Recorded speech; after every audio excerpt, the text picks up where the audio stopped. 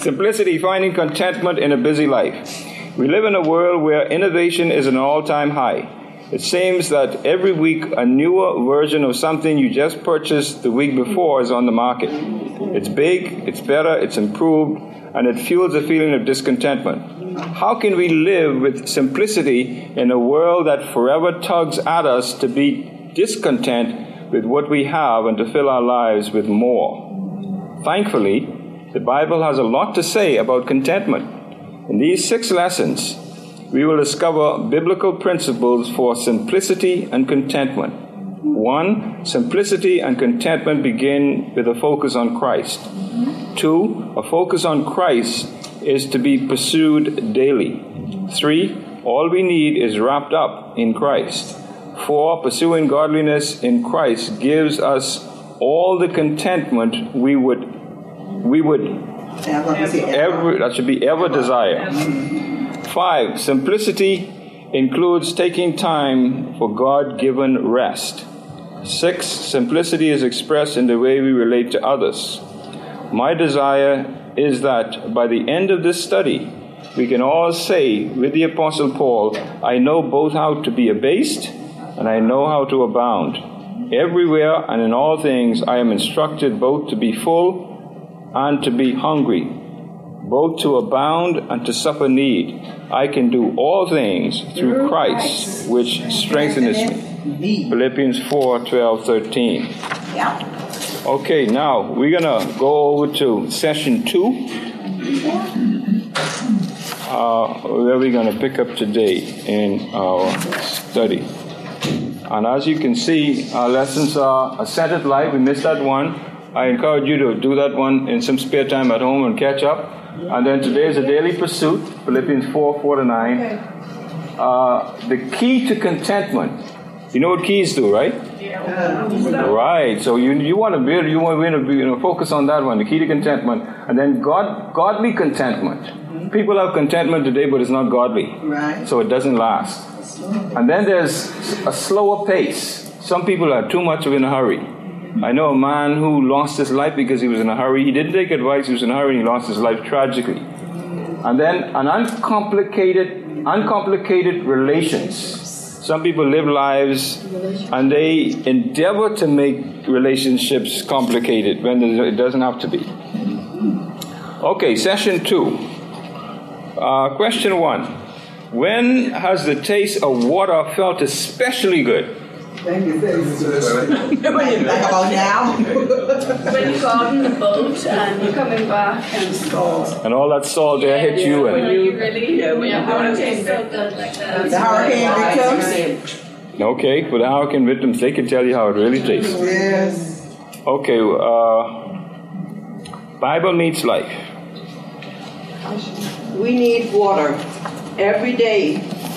Water makes up 50 to 65% of a man's body weight and 45 to 60% for women. To keep our bodies in this optimal range, we need to drink a half a gallon of water a day. All this water protects our tissues, joints, and spinal cord. It aids our digestion and helps remove the waste. Every part of our bodies need water. Without water, dehydration kicks in, and that's not good for a body so dependent on water. Dry mouth, headaches, dry skin, dizziness, muscle cramps, and tiredness are all signs we need water. We can get by for several weeks without food, but water is a different matter. Yeah. At best, we can survive only 3 to 4 days without water. Too many of us experience spiritual dehydration. We need daily contact with our Father. Dry souls, irritability, and difficulty in our spiritual walk are a few of the signs we need to be replenished through time with God. The cure is as simple as a time of prayer and praise to the one who keeps us going. We need Jesus every day. Every day. Okay. Every minute. So sometimes we can become spiritually dehydrated. Okay, so we see how important water is, and that's why what you're hearing more of the need for today in this hurricane aftermath? Water. Water is at the top of the list. Water, potable drinking water. Where does a life of simplicity start?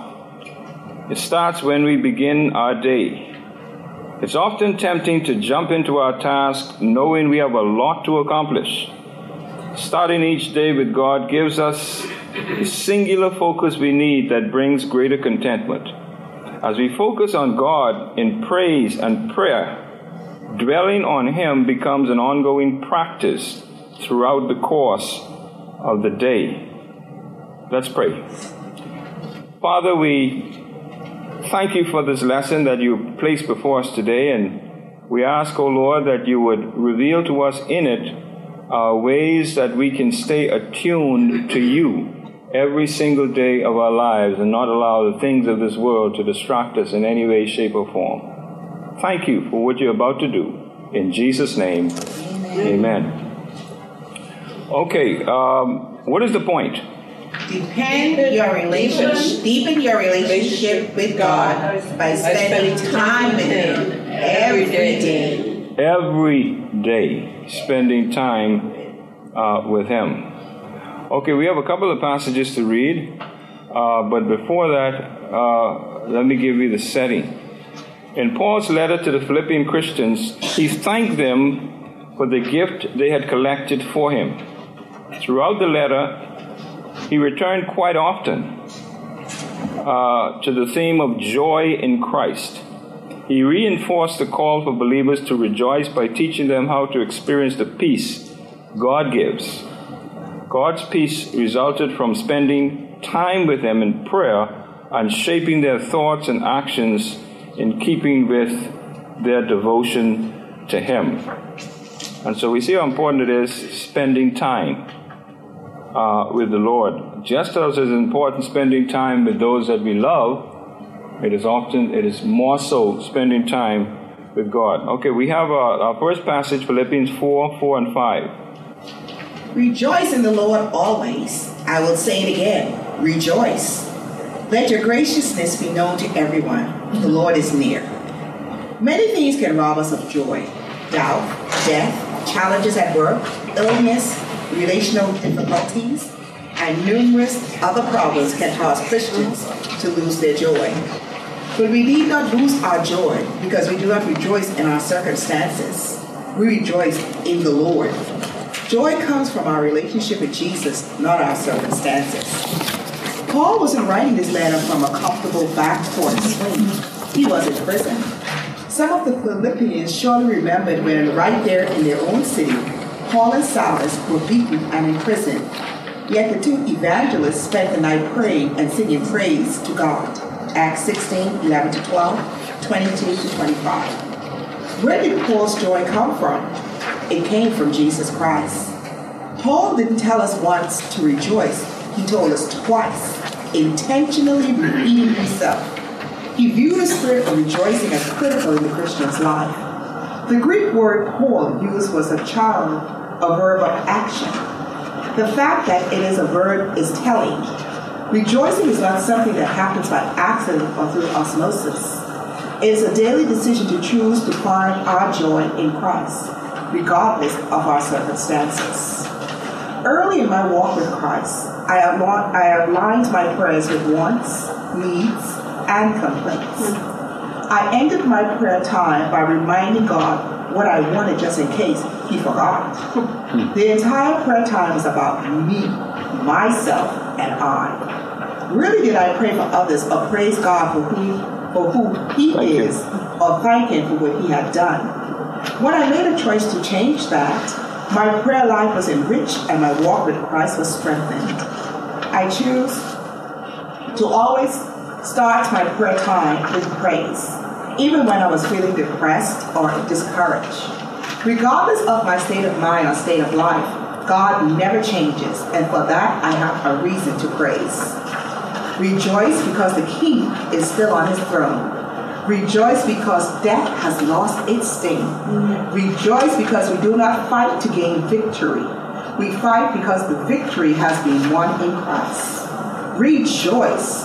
What a way to start our day, rejoicing in who God is and what He has done. Have you ever met a Christian who was going through the worst circumstances possible and yet carried a sense of peace and a larger-than-life smile? I have. and his name is Fred Dallas. Fred has been a missionary and traveled the world. He is a great father and husband, and he has ministered to thousands of people when they were at their lowest points. Fred also has advanced cancer.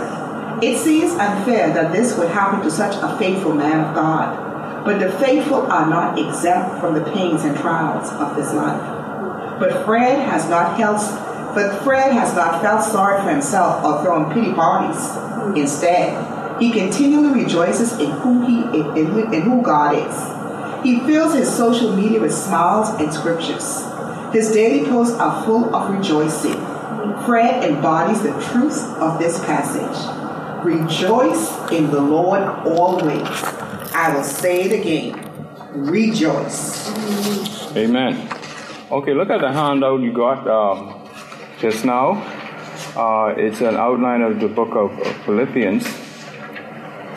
And when we look at the background, we notice that Paul planted the church at Philippi during his second missionary journey in response to his Macedonian vision. Okay, so God spoke to Paul, called him, and Paul responded, and his response was the plant of a new church in Europe. Notice the purpose. Paul wrote to the Philippians to thank them for the financial gift they had sent through Epaphroditus. He further wanted to report on Epaphroditus and to tell about Timothy's probable visit to them.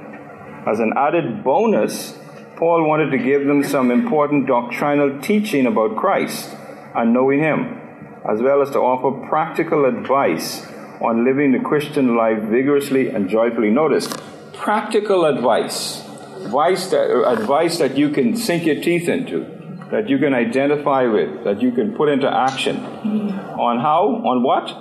Living the Christian life, notice, vigorously and joyfully.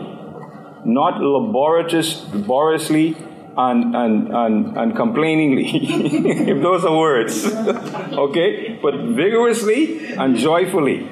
And that's how all of us are to live our lives for the Lord. Because whenever things get bad for us, think of the fact that somebody down the road have it worse. Yes. Okay? And we know that now. We can see that now. All right? Complaining really. And notice the primary message. Paul exhorted the church to unity, chapter 1 to 2. Paul warned the church to be aware of Jewish legalists. He countered legalist ideas with the teaching of justification by faith. And salvation was provided by Christ, who became obedient to death. Paul discussed stewardship by thanking the Philippians for their financial gift and encouragement to him in a time of need. He also taught that Christ was his life and Christ's provisions were all he needed. In other words, Christ was his all in all. And the church was to imitate Jesus. And then the summary, forms of the noun joy and the verb rejoice occur 15 times in this short letter. Philippians is the biblical book that most extensively defines and describes joy. So you want to know what joy looks like? Read the book of Philippians. Okay? Read the book of Philippians. Question number 2. Well, a couple of things Paul says in the passage we read. Rejoice because the king is still on the throne. Okay? And we need to always remember that. Okay? And it simply reminds us that God is sovereign. Okay, He's always in control. No matter how bad things get, God is still in control. And Job remembered that quite well. When everything on the earth, Job was like those persons in the harem who were depleted by the harem. He lost everything. Yes. Absolutely everything. What was his response? The Lord gives and the Lord taketh away. Blessed be the name of the Lord. Okay. Rejoice because death has lost its sting. And then rejoice because we do not fight to gain victory. We fight because the victory has been won in Christ. And there's a lot more we could go on with here, but time wouldn't permit us. So let's look at question number 2. When was the last time you really rejoiced over something? Can you remember? Huh? When my mom and sister had a successful surgery. Okay, when your mom had a successful surgery. Okay, anybody else? Last time. When you get up and walk on your own. Huh? When you have a problem and you can get up and walk on your own without saying please. Praise the Lord. Then you look into the heavens and you see the angels. Okay. Like that. Michelle? When I had my little baby. Okay. All right. Okay, next we will again see the admonition not to worry and what to do instead of worrying. Philippians chapter 4, verses 6 and 7. Philippians 4, 6 to 7. Don't worry about anything, but in everything through prayer and petition with thanksgiving, present your requests to God. And the peace of God, which surpasses all understanding, will guard your hearts and your minds in Christ Jesus. Don't worry about anything. We addressed the topic of worry in our previous session as Jesus called us to pursue His kingdom and His righteousness. The antidote for worry comes as we center our lives on Christ, and in this passage, Paul gives us a key to centering our focus on Christ with 3 words: prayer. Prayer seems like the obvious thing to do, but it is often the most neglected spiritual discipline of the Christian life. Prayer is more than communication with God. It is a communion with Him. Prayer includes worship attitude as we come before God. Through Christ, we have access to the Creator of the universe who hears our prayers. Let me state that again. The Creator hears our prayers. Amen. That truth alone should drive us immediately to pray. Instead, we often find ourselves struggling to find time to pray. It sometimes seems like we are just too busy and have too much to do. How can we stop long enough to pray? We always find time for what is truly important to us. If you do not pray much, it is because you have decided not to do it. If you are considered a prayer warrior, it is because you made a decision to make prayer a priority. Those who find time to pray do so because they make the time for it. Petition, number 2. Petition is asking God for something specific. Paul was telling us to communicate our needs and those things that tempt us to worry to God. Number 3, thanksgiving. Every night when my family sits around the dinner table, we share the highs and lows of our day. And then we discuss one thing we can each thank God for. I want my kids to see that life will always have highs and lows, but we can always be thankful to God. Our highs and lows will change, but God never does. Yes. With God on the throne, we always have a reason to be thankful. 29. Continue, 29. Paul told us to run everything through prayer, petition, and thanksgiving. Everything. Not just the big things. Everything is to be filtered through prayer. Bring it all to the God who can handle it. Once we pray and give our burden to Him, we can have peace in the midst of the problem. We can be surrounded and sheltered by the peace of God. This is a peace unlike anything the world can offer. It is a peace that surpasses all understanding. One reason God's peace is so extraordinary is that we can have it when it makes no sense to have it. This peace transcends understanding. How could Paul have peace when he was in a Roman prison? God's peace flooded his soul through prayer. This peace comes when we lay our requests and worries before God and leave them there. This is called trust. Too often we place our requests at His feet only to pick them back up. Faith leaves them with God.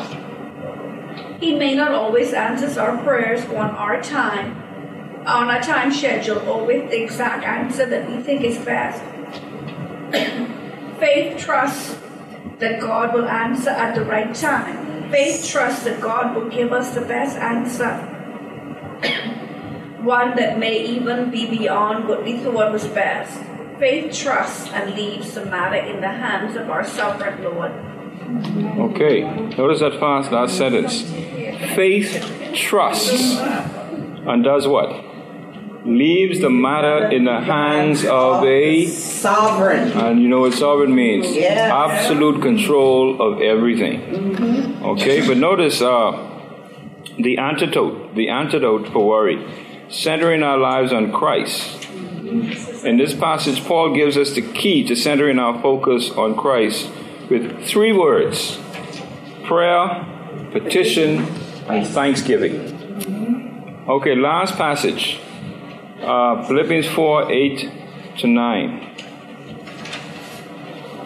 Finally, brothers and sisters, whatever is true, whatever is honorable, whatever is just, whatever is pure, whatever is lovely, whatever is commendable, if there is any moral excellence, and if there is anything praiseworthy, dwell on these things.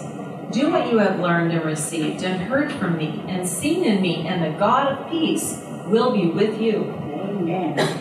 Moral excellence, a Greek term that points to the ethical ideals of Christian virtue that we display before the world as we walk with the Lord. A life of daily praise and prayer puts our focus where it needs to be, on Jesus Christ, the one who replenishes us with the living water. Jesus said, "If anyone is thirsty, let him come to me and drink. The one who believes in me, as the scripture has said, will have streams of living water flow from deep within him." John 7:37 and 38. We can't stay focused on Christ if we let the wrong things crowd our minds. We have got to lose the baggage that crowds out the things of God. My family recently went to a family camp that included a host of recreational activities, theme nights, date nights, and so forth. With a family of 6, you can imagine how much luggage we had. Flying with 5 bags was expensive enough, but if the bags were heavier than 50 pounds, it would be an additional fee. Yeah. All the bags cleared the scales, except one. We had to toss the extra weight. We carry around a lot of unnecessary baggage, but if we lose it, what takes its place? God wants us to fill our minds with His Word. We need God's Word to saturate our thoughts daily so that our minds may be renewed and we will be kept from grievous ways. Paul called us to think on those things that are true, not false, honorable, not dishonorable, just, not unfair, pure, not obscene, lovely, not unlovely, commendable, not wrong, filled with moral excellence, not corrupt, praiseworthy, not shameful. When we think on these things, we can take every thought captive to obey Christ. 2 Corinthians 10:5. Surrender your thought life to Jesus. Don't allow it to drift into the gutter. The wrong thoughts will still want to invade your mind, but be aggressive and take every thought captive. Think in a Christ-centered, Christ-exalting way about all things. In addition to thinking praiseworthy thoughts, Paul called us to follow godly examples. He said, "Do what you have learned and received and heard from me and seen in me." Imitate believers who set their minds on our Creator and Redeemer. Watch them. Pay attention to their lives, what they read, topics of their conversations, and what they value. As a result of striving to be like other believers, Paul said that each follower would know more of God's peace. The prophet Isaiah put it this way, Isaiah 26:3, "You will keep the mind that is dependent on you in perfect peace, for it is trusting in you." When we focus on Christ and trust in Him, we have peace. Peace is the natural byproduct of a mind that spends time with God every day. Dwelling on His Word and the things of God draws our hearts closer to Him, and intimacy with Christ takes on a new meaning when we saturate our daily thoughts with the things of God. Amen. That's a lot of food for thought. You know, how many have had to deal with the drama of heavy bags, heavy luggage. All babies. All babies. Every baby. You know, it got to the point in my life where I said, man, I can't deal with this no more. I just can't deal with this. So I bought a scale. You know, bought a scale. You know, easy solution. No drama. That's right. Okay. I hate to interrupt this good conversation. But if you're going to leave from here 10:15, the service starts at 10:30. Yeah, we're wrapping up right now. We're wrapping up right now. Page 33. Page 33. Let's see how we can live it out. It's now 10:15. So what steps are you willing to take in order to deepen your walk with Christ? Consider the following suggestions. Praise daily. Begin your day, every day, with praise. Instead of focusing on your aches and pains, praise God. Praise puts the day ahead of you into perspective. And then pray daily. Set aside time every day for uninterrupted prayer where you give God your full attention. Yes. At this stage of your life, you can control your schedule. Prayer is a daily decision. Pray about your day and pray for the challenges others are facing. Yes. Let the peace of God rule your heart as you leave these needs in His hands. And then finally, read daily. Get into God's Word daily. Choose a Bible reading plan and or use this book as a guide for your daily focus in God's Word. Partner with others in your group to support and encourage each other in your daily prayer and reading. Yes. Make a daily choice to do these things, and intimacy with Christ will follow. Spiritual dehydration Yes. will be a thing of the past. Amen. Amen? That was a short version. Okay, let's close in prayer. Heavenly Father, teach us to make you the focus of our lives every single day that you allow us to be on planet Earth. Speak in your still small voice and remind us of our need to spend time with you this week. In Jesus' name we pray. Amen.